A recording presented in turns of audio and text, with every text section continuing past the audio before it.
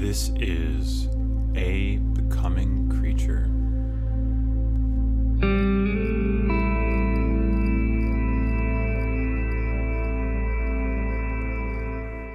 On this episode, I talked to Kay, who you can find on Twitter at KEHWHO. We talk about becoming embodied, trusting your intuition, appreciating your ancestors, communing with nature, the value of small communities, experiencing nature through culture, and so much more. I had a lot of fun talking to Kay. She's wild, just full of energy, and I hope you enjoy.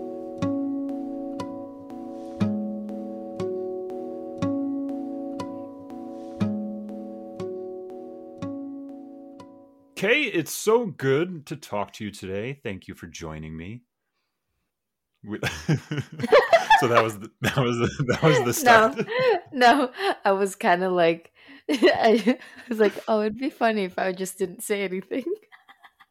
Well, you really got me good. Okay, so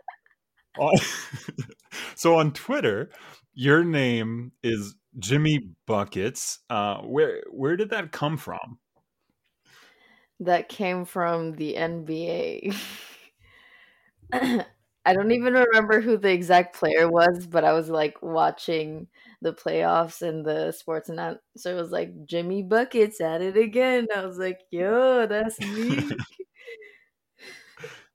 Just because you're like sick, like you're dope, like Jimmy Buckets. So you said, that's me. I'm just going to go with it. Jimmy Buckets be clutch in the place where you need it to be least clutch. Just kidding. No, I apologize. I don't know anything about basketball. I'm one of those guys. But we were talking earlier, and you mentioned that when you were young, you migrated to Alaska. Can you tell me a bit about that transition? Was there culture shock? And what was that experience like? Oh, there was major culture shock, not just because I moved elsewhere, but because it's like such a unique location. So when I was 8 years old, I had to learn like all these different social norms. I went from like going to a private school, a private Christian school in the Philippines, wearing uniforms and like literally saying a prayer every morning with the entire school, to like going to a public school in like a really poor neighborhood in Hawaii where you didn't wear a uniform and the teachers weren't sincere with you, and the kids had so much more freedom than what I was used to. Like I had never done a sleepover before, and I had to learn a new language, and then that was a major uprooting, and then moving all the way back up, not back up, but like moving all the way up to Alaska. I had to adjust to like a way smaller town and an intimate community. But I think that because this place, so Dutch Harbor is like the number one fishing port in the, I think, world. It draws a lot of that workers culture, and so like we have a lot of diversity, and so it was similar to Hawaii because there are a lot of like outsourced people for labor. And this was just like a microcosmic version. Tell me a little bit about the difference in religious exposure. Like, I also went to a Christian school when I was younger, and I also had that public school transition. But what was your experience with that? Oh my gosh, I feel like I've transformed so much to where like I can't even remember who I used to be. But I remember like working through so much. I feel like it was way too much structure for like a mind that needed space to be wild in a way, because every time you challenge these assumptions that were taught to you, you feel it's like gate kept by shame and guilt and all of that, and then it's reinforced in your own family. And so it was a lot to work through. But when I moved to Alaska, there was less family, so it was just me, my brother, my mom and dad, and they stopped going to church just because my dad was working all the time, and like eventually that like not exposing ourselves to the church was kind of the necessary space to liberate our spirit in a way. Wow. What was the most difficult thing for you to get used to in that cultural shock? What was the biggest difference or the strangest difference to you?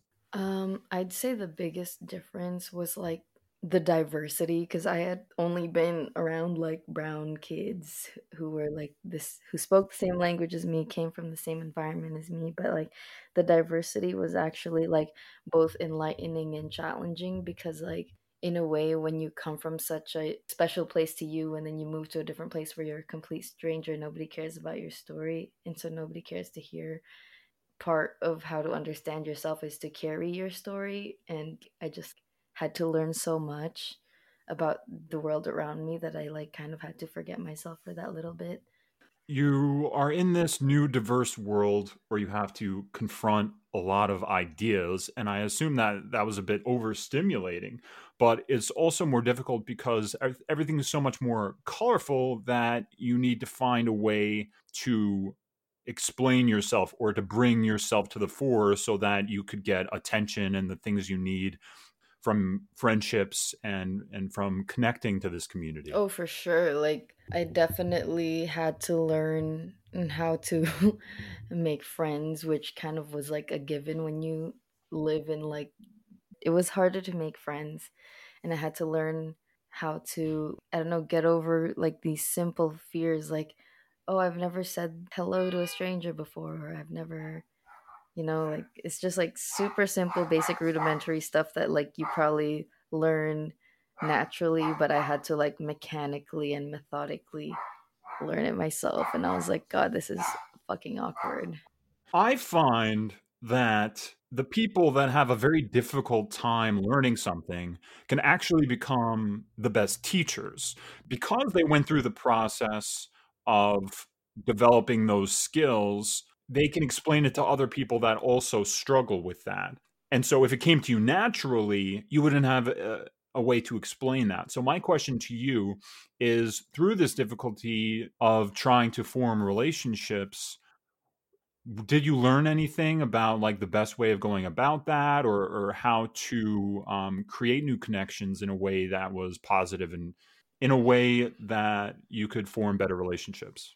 Ooh, this is like kind of hard for me to answer because it's like not really the point of my learning, but I do understand that embodiment, when you witness, when you're present for your process of embodiment, then you could use that as a tool to help others, which is probably like what you're asking. Let me ask my question a little bit Okay. differently.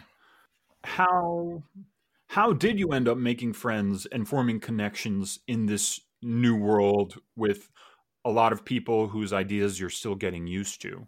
It was a lot of involvement and challenging myself to like feel what I felt. It would make me so anxious to say the L word to my family because I never said it. I had never said I love you to my parents, or I never even like heard it from them until I was probably a sophomore in high school. Even in my family space, we didn't have that intimacy. And so, like, to bring that to everywhere else in my life was like a lot to carry too. Saying hi to a stranger was like really scary for me. I like unreasonably, like, holy shit, like my heart's beating so fast, like I can't speak. But it's just like feeling through that. Yeah, absolutely. And it's a little bit surprising to hear that you dealt with anxiety because, on your account, to me, it seems like you're one of the most comfortable people, like comfortable in their own skin out of everybody I interact with. So, do you still struggle with anxiety at all? And what have you done to try and overcome that? So I feel like my own journey of like culture and connection is what taught me to value myself. And like everybody can study their way into self love, but sometimes you just gotta let your story tell itself and find a way to sit in it. And I think that's what it taught me is when you hang out with nature, when you like finally get over these like petty little obstacles, then you see just how grand everything else is, and then you see how grand you are. Like, I don't know, I didn't identify with my anxiety as much as I felt through them. And so that was really important Mm. to me. And I also didn't have a way to define what I felt. I didn't know what anxiety was when I had it. I didn't know what depression was when I had it. And so being able to not localize that feeling Mm. is kind of what allowed me to like feel through it. And I think like in today's world where you can literally define everything, like judgmental people are like, oh, that guy's virtue signaling, we're social fucking animals, like everybody's fucking virtue signaling, like what the fuck is virtue signaling? Right. um Right. and so it like prevents you, so there are some ways where language prevents you from opening up a potential to understand. When you're saying you're depressed, you almost, if you spend more time identifying the feeling, then you spend less time feeling through it. And almost every single time, the only way to get out of that feeling is to feel through it. So, because you didn't identify immediately with your emotions and because you were able to embody, you had the tools to move forward through your emotions. So, if you say, I'm a failure, then when something goes wrong, that's your reason for that thing going wrong. But if you say, I'm a success, then when things go right, you can take more responsibility. And so the way we identify with things will kind of work in perpetuity into the future. And those ideas like I'm an anxious person are self-fulfilling, right? And it sounds like what you did was you looked to awe and the beauty of the world in order to experience each present moment in its fullness rather than constantly attaching yourself, and that allowed for great growth. Yeah, just like being unconditional with your presence, and also like you start to realize that like defining yourself in certain ways and too often, like thinking about yourself too much and who you are and who you want to be is greedy. And I feel like it takes away from the all of who you really are, because the moment you define or you proclaim yourself, you cease to be that, because you can only describe things that are not embodied. Like a pure person doesn't know that they're pure. And the moment someone says, I'm innocent, like not in a not in a like I'm about to be sentenced to death way, but like the moment, I feel like the moment you proclaim your innocence, the moment you cease to possess it. I just feel like language is a momentary way of disembodying your own personal chaos so that you can like watch it and see it in different angles. But language is powerful in that way, because the moment you start proclaiming the world around you, then you fail to see what they really are. In a way, that's what culture taught me, because culture isn't defining all of those things, it's building a relationship between those things, and it isn't, it's not as clearly defined, and so you can't like, there is no path to follow, but there is like a terrain to walk. I don't know if that makes sense.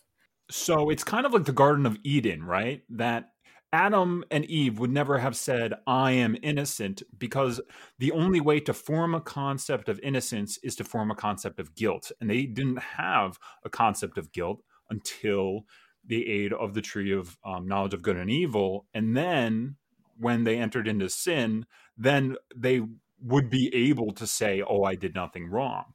But before we have a concept of wrongness and rightness, then we can't criticize it. And in that same way, there's that quote that goes, I actually forget the quote, but it's basically like you can only criticize the things that you also have inside of you. Because if I call a person narcissistic, it must mean that I can recognize narcissism. And if I recognize narcissism, it means that I at some point experienced it. Yes, yes.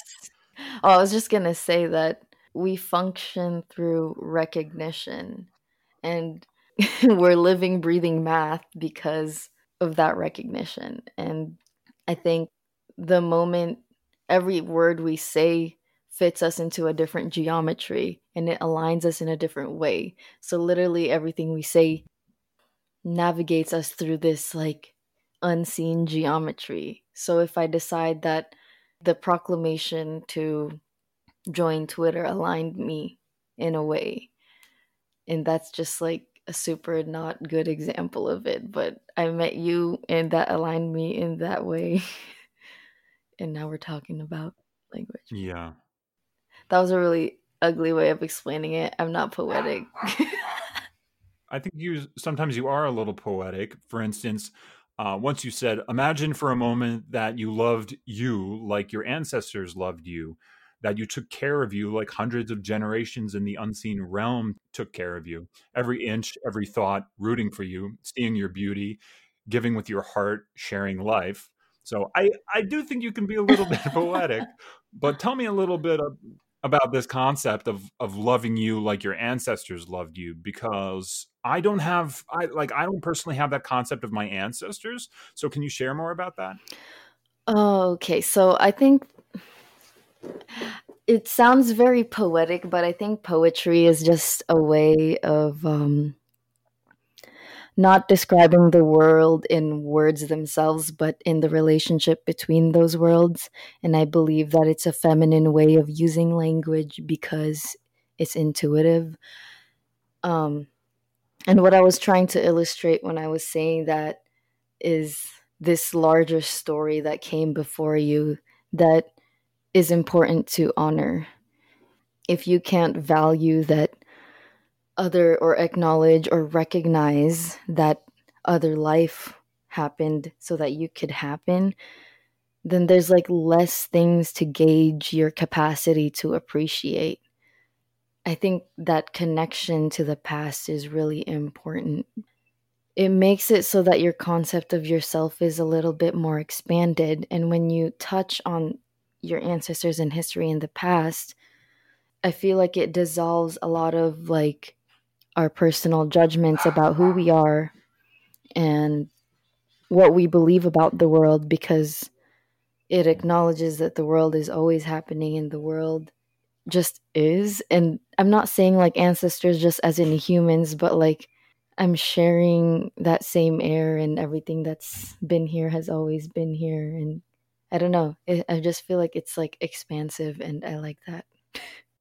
Having a connection with the world around you, past, present, and future, is empowering because that like when you look at the past, you can't change it and you have to accept it as nature in a way. Like, so this is what is possible. And I think when you accept the past as nature and the present as nature, then you could be more one with it and feel empowered in the way that you can change things personally. Because I think that a lot of our empowerment is, well, at least the way I see it, is that people are not humbled by their own power and so they abuse it. I'm humbled by my own power because when Hmm. I look at the world around me, like, God, the most beautiful things in this world don't even expect to be seen. They don't even expect to be heard. Like mountains don't fucking speak, and yet they like just emanate this beauty. And like, so who am I to just like be anything more than I already am? Like, it's just like so disrespectful when I look at the world around me and they're just like, I'm just living. And you seem to have a unique relationship with the environment. You often talk about the earth and the stars and the sky, and you're now talking about nature and accepting nature. Can you tell me a little bit about your relationship and your experience with the earth and the natural world? I feel like the you are you familiar with like the occult sciences? No, but I'd love to learn. Okay, well, I for those who I wouldn't know how to explain it in like a super diluted, or not diluted, but in a super simple way. But for those who are familiar with occult scientists, those who are familiar with occult scientists understand that it is a way of using language to hold more power than the words can, which is like similar to poetry in that it's the relationship between those words and the relationship around those words that it actually holds, and not the words themselves. And the environment and the divine feminine in a way, the feminine aspects of life and nature is where that occult sciences really like thrive. And I think it's Hmm. and it's the only thing, it's like chaos in its truest form is nature. And when you learn to understand that, like, nothing in this world bothers you, or at least nothing in the man's world will bother you. And this relationship with the earth developed because I'm an immigrant, and because I'm surrounded by, like, like the indigenous people, and like we are indigenous people. And all that really means, I learned at the end of the day, is just like a group of people who stayed and had a relationship with the land long enough to develop that relationship with it, to embody that relationship with it. I'm from the Philippines. I come from the tropics, and I lived by the coast. My people live by the coast. And everything we create is a relationship with that environment. And it's not that we don't know that today. I think it's just that we forget that. And like, our trees are made from coconut trees, and our roof is made from like dried coconut leaves, and like everything is a reflection of our communion with nature. And it makes sense when you think about it in a way that is aligned, because your body like is constantly building itself to thrive in its environment. And what better way to learn to thrive in your environment than being with it, consuming from it, and like just getting to know it. And the same thing applies when I moved to Hawaii. Those people, their culture reflects their relationship with the environment. They didn't have a lot of conquerors for a really long time, because they're just like so strategically located in the middle of the fucking ocean that they can establish such like peace and poeticness in the way that they sing their songs. Like, if you've just listened to hula, it's beautiful, and it sounds like the ocean, and it sounds like people who only know love. And when you go a little bit higher up with the indigenous people in Alaska, their language sounds like when you step in a fresh fluff of snow. I can't describe it any way else, but it's a beautiful language, and it's complex, and they wear clothes that are made from the seal that they hunt. And so every day it's like embedded in their thoughts, and their thoughts embedded into their DNA. And like, it just makes so much sense to develop that relationship with the world. But I feel like in today's world, we don't really get to do that as much. We don't get to develop that relationship. And so we don't get to be empowered, and we don't get to draw strength from that relationship because it barely exists. So you're talking about how being in certain types of communities allows you to interact with the world in more intimate ways. And earlier, you were talking about how when you moved to Alaska, you moved to small communities. And I was wondering what your thoughts might be about being in a small community and the relationships you develop within that community, and how that might be different compared to somebody that's living in a tiny apartment in a large building and working at a corporation with 500 employees, etc. It's just, I feel like right now, at least emotionally and spiritually, there is a need to come back to that sense of like intimacy. And it's not necessarily just like small communities, but I guess it's like starting with yourself. You don't need a community to commune with nature. But like, it does seem like a major need to like go back to that smaller community, because like many people have talked about this before, but like when you're in a smaller community, there's a greater chance for you to elevate yourself and be an important part of that community. And I think what people don't realize is that we draw a lot of strength from that, or we can draw a lot of strength from that. Like, we don't have to be everything for everybody. We could just be the world for our world, and you can choose that.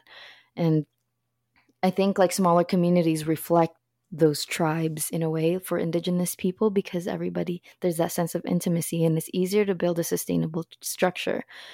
And it's not that like people don't have that capacity today, like in big cities, to build a strong structure, but it's just not in our nature right now. It's not where our consciousness is at. Like, nobody sitting in a one bedroom fucking apartment At least not that maybe I'm just cynical, but nobody like thinks about the rest of their community. Like, what can I give them today? Because they're just like that disconnected. Like, no, they're gonna like, Or they don't have a community to contribute to, right? yeah. And I think people don't know how to define that desire. Yeah. The way I'm interpreting this concept of intimacy, it's as if you're collaborating with people that are with you on the journey, like they have an alignment of purpose.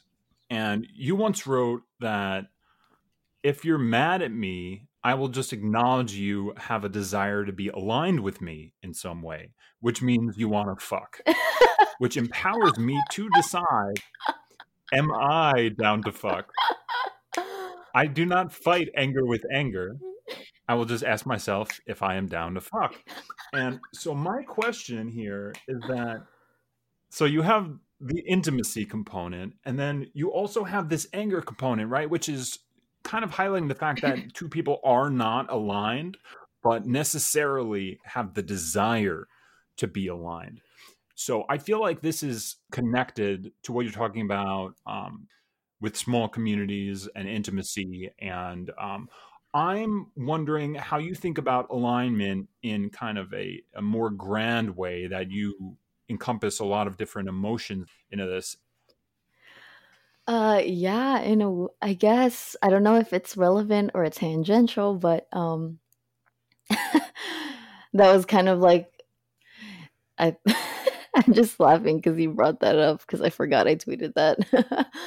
But no, like when you know the power of zero and one, you know what they are capable of creating, and everything is just that. So, what is that? I don't know that concept. What do you mean the power of zero and one?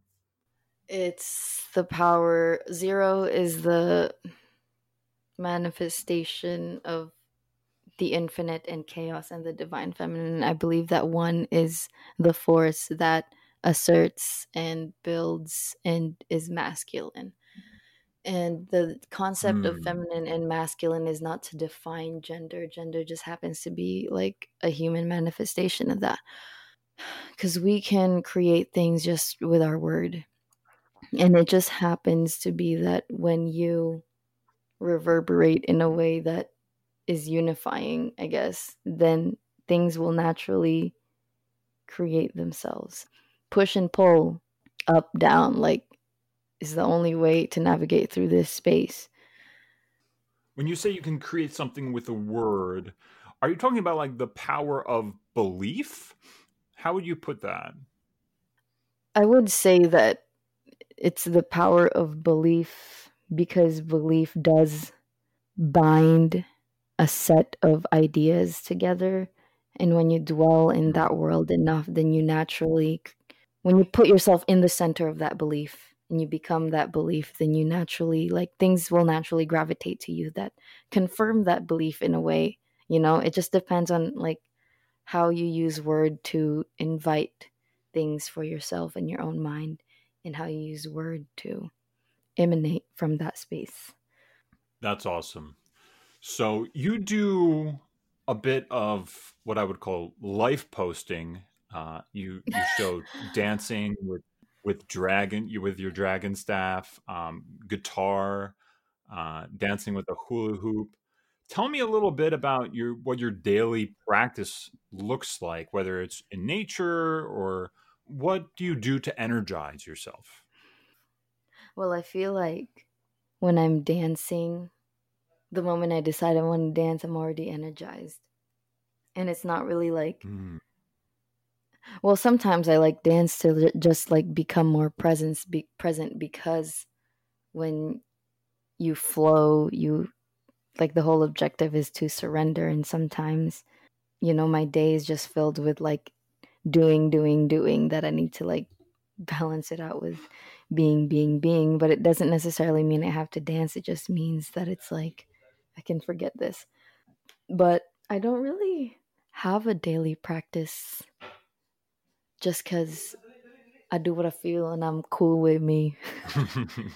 But I do have like a daily like practice for at least like my body. in like a yogic way. Like I just like breathe. I practice breathing consciously, and like stretch, and because I feel like everything, like the world that you surround yourself with, prepares your spirit in a way. Like everything is a preparation or an initiation to be present, and you just got to decide in what way you want to be present. And so I do that daily practice to stay discerning, I guess, when I'm navigating. Hmm. Right. You once said the fastest way to purify the spirit is to play. Mm-hmm. And I'm curious about, like, you talk a lot about embodiment and becoming present. And I think that a lot of us try to meditate, but I think you have a unique perspective on how we can be embodied and present in the moment.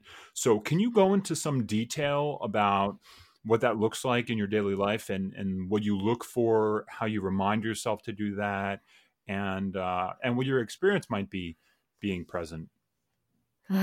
Let me just say that I'd be damned if there were instructions on how to be present, because everybody just be playing hide and motherfucking seek. Yeah, yeah. um no, no, it and it's like it's respectable because it's not, I think like I think everybody puts that burden on themselves and expect themselves to be like super like enlightened and happy, and so they like study all these things Uh-huh. about all these like other people. Like honestly, I don't think you need like what's his name? Frederick, how do you say it? Don't embarrass me. Fred Nietzsche? Nature. Hey nature. No, but most people, I feel like 80 or 90% of the people who read it didn't even need to read it. Maybe they did, maybe it served them, but like most of the time what people look for in there is just like that bridge to presence, and it's like, dude, you're really relying on someone else's intuition to learn to trust your own, which I guess like in a way is like community. Our community can be books if it helps us and it serves us. Most of the time people just like are too reliant on other people's intuition that they never get to build their own. And sometimes people need like some people need that, but most times it becomes a crutch. It really does, because like nobody like, I don't know, unless you're doing research and like writing a book or like I don't know, like if you're just like a fucking normie, you just gotta sometimes own up to that shit. And all it takes is presence. Like there's so much power that you can hone just from being present. Like none of the most enlightened people like literally read anything, and if they did, then it took so much, like such a deep presence. Like everything that Albert Einstein thought about was just happened from deep presence and that communion with that presence. And it's not that he had a unique genius that no one else can attain, it's just that he had a unique level of power to sustain that presence in such a way that could bring down that genius that everybody has. So unless you're trying to build fucking hydrogen bombs, then just be present, dog, and find look at a piece of plant and like laugh because it's just like you. Enjoyment. Nobody wants to be enlightened for the sake of enlightenment. They want to enjoy life. Right, right. That's a really good point.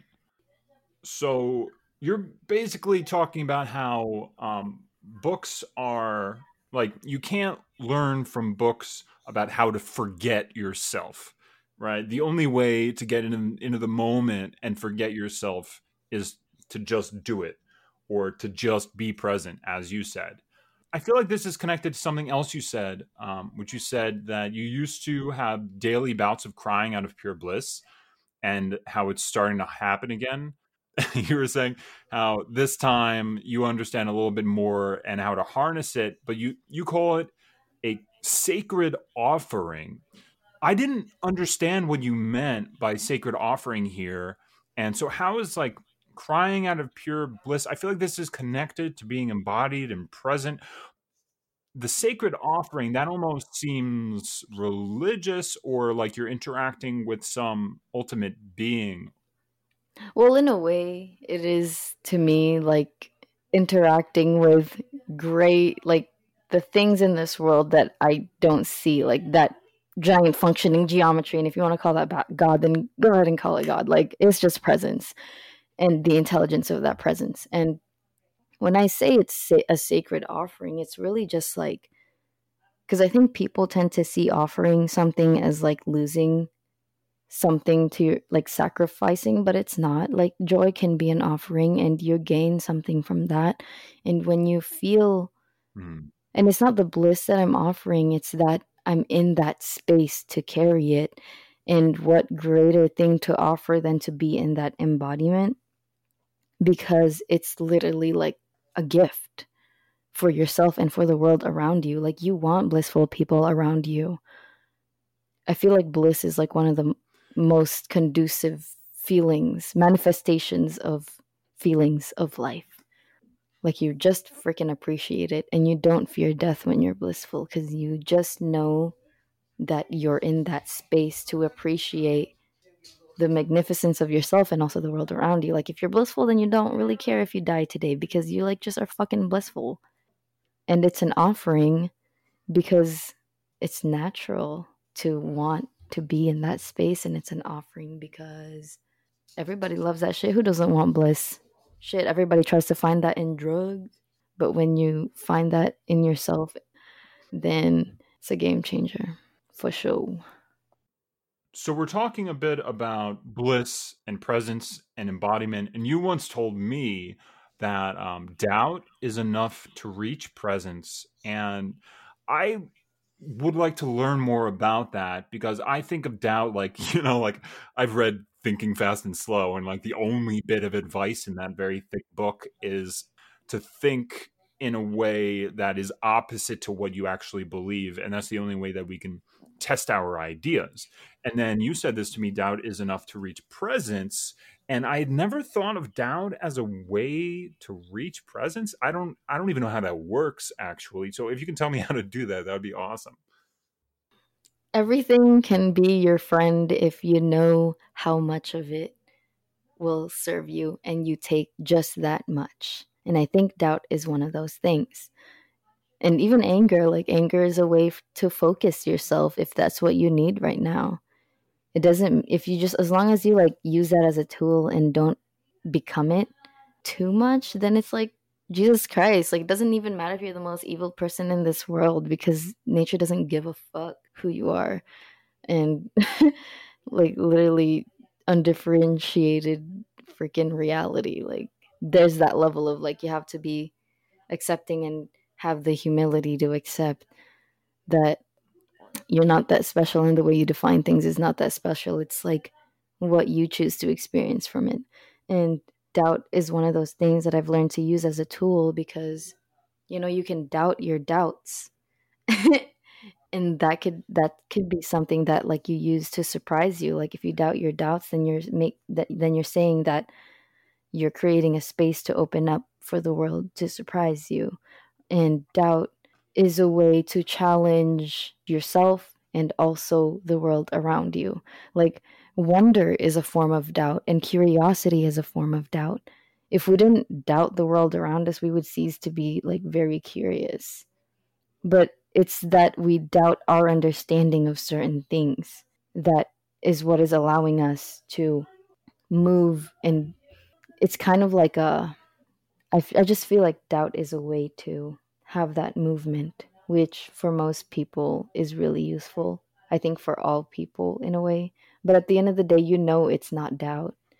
It's something else. And I guess I just frame it as doubt because I don't feel like everybody has a healthy relationship with doubt. But when you expose doubt in a way that is serving you, then you kind of open up to it. And it's magic. No, I think that's awesome, and it makes a lot of sense about curiosity and approaching ideas in a novel way. And that makes me think about the way that a lot of the people I interact with are, to some degree, similar to me, like coastal Americans that grew up in or around large cities. And I'm curious, so you were an islander that moved to Alaska. It's not like you moved to New York, right? You moved to Alaska. So you have this vibrant and unique experience. And I was curious how you thought that might have shaped you personally and shaped your ideas. And I also wanted to ask you if you think that you've encountered anything along your journey that you might offer to others, for other people that have never had the experience in the islands and they've never had any experience in Alaska or maybe nature at large. If you want to experience nature and you want to experience it in a vibrant way with other people, then experience the people who hold and bear that culture that reflects the relationship with the land. I would say that it's very eye opening and it's very humbling to be surrounded by people who have that relationship with the earth. Like, if it weren't for like the indigenous people who know Alaska better than anyone, then I wouldn't have been able to open up to the beauty in a way. And I wouldn't have like understood my intuition in the way that I do. I don't know, for some reason I don't know if this is related, but I'm going to go back to that concept of doubt. Like, we wouldn't doubt something, like we talked earlier about how like we function from recognition, and we wouldn't doubt something if we didn't already know something else. And I guess the use of doubt isn't as much to like prove something is wrong, but to follow that knowing. And I don't know, and I guess it kind of just goes into that like respect for indigenous people, because like, there's all these like freaking fads about how to fucking live and like go vegan because you're killing animals, and killing animals isn't love. I'm not saying like every vegan is that way, but like there's, it's kind of like, it's a weird way to breed or defend the truth, because the truth doesn't need to be defended. When you look at indigenous people, what are you gonna say? Like, go fucking be vegan when the only thing that exists is literally fucking like whale, and like you live literally on frozen ice? Like, no, like you learn to really have that humility for life. You learn to have that humility that seasons happen, that sacrifice happens, and it's just a matter of doing it in such a way that is honorable. Like, I don't know. I think it's more ethical to freaking kill an animal yourself and eat it than to go to grocery store and have someone else kill it. Like, there's no honor there because it wasn't a fair fight. You didn't give that meat a fair fight. But when you commune with nature and try to manifest something in a way that reflects the natural order, then it's, I feel personally, it's protected. It's not like humans are special. We're just responsible. And when you're in a different space, you have different responsibilities. And so it seems like the way you're describing this is that the human relationship with the land is pregnant within the people that actively interact with the land all the time. And so that it's almost like language, right? It's like I can't learn Spanish if I'm not immersed in it, not only from the words and the vernacular and the semantics, but also in the world, because language describes a world in which people live, Mm-hmm. right? So in the same way that a person might want to learn Chinese or Spanish, they need to be immersed in a kind of world to understand it. It's also as if there is this great history of our connection with nature, that there is this richness that you cannot completely access just alone with trees, right? Like you need to interact with people that have lived nature and have had that great human tradition passed down to them, because it is so much more rich and loving and deep than anything that we could quickly experience going on a nature hike on our day off. Oh, for sure. You learn so much more when it's like so many generations of wisdom. Like, language is just so powerful. Like, literally, it bears culture. The sound of the way we speak reflects like is inspired from like the world that we live in. And it's so crazy to me that in the Philippines where I come from, there's like 150 over 150 different dialects. I speak two of those and only two. And even just those two, I can tell you right now, like it holds nature in a completely different way. I always talk about this, like parents in my language literally mean that which you come from, and medicine in my language, we use the word root for medicine, and also like the root of a plant and like the root of a problem. Like our word for medicine is root, because we had that deep relationship with plants and we understood that in a way that allowed us to communicate and use language to reflect that. I guess that's very reflective of like American society. The way we speak to ourselves, the way we define the world around us creates the world around us, which is like pretty obvious. But like when I learned the word anxiety and depression, I became less and less accountable for my own mind, because I would recognize it and I'd be like, oh, that's anxiety. And then it just like stores it in the back burner when it would have been something that I should have felt through, you know? And I guess that was just like me on my end too, but I just feel like the use of language and the way that people use language is very influential. And I think like when we talked about how indigenous people are very like, they know how to take care of the land and they know how to take care of each other, like that's kind of in a way what we're trying to emulate right now. Like in this podcast, it'll draw people who want to learn how to take care of themselves at the end of the day, or at least navigate their mind. And so like we can't escape our nature no matter how much we forget, because at the end of the day, that little thread of our connection with nature is going to tug on us no matter where we are, because nature, we are nature. So I guess that's why I'm just so like respectful, I guess, of nature, and I respect it a lot, and I've been humbled by it, and I draw strength from it. I think that's incredibly powerful. And I think that's a great place to end, really, because I feel like it's the climax of this whole talk. I would just finally ask you, is there anything that you want to share, anything you want to shout out, any last words that you want to share with the audience? Go ahead. I just want to say shout out to everyone. Shout out to Vecnan Kreit and everybody listening, and everybody, you know, I feel like we're all sharing, I don't know, we're our heart is all in the same place at the Mhm. end of the day. We just got to figure out how to hear each other. And so shout out to those who are hearing and listening. It's like nobody's special, nature doesn't give a fuck. Bye. Thank you so much for joining me, Kay. This was a lot of fun. I really loved it. There was so much that we covered, and your perspective is extremely unique and beautiful. And I'm glad I'm able to share it with the world. Thank you, Nicholas.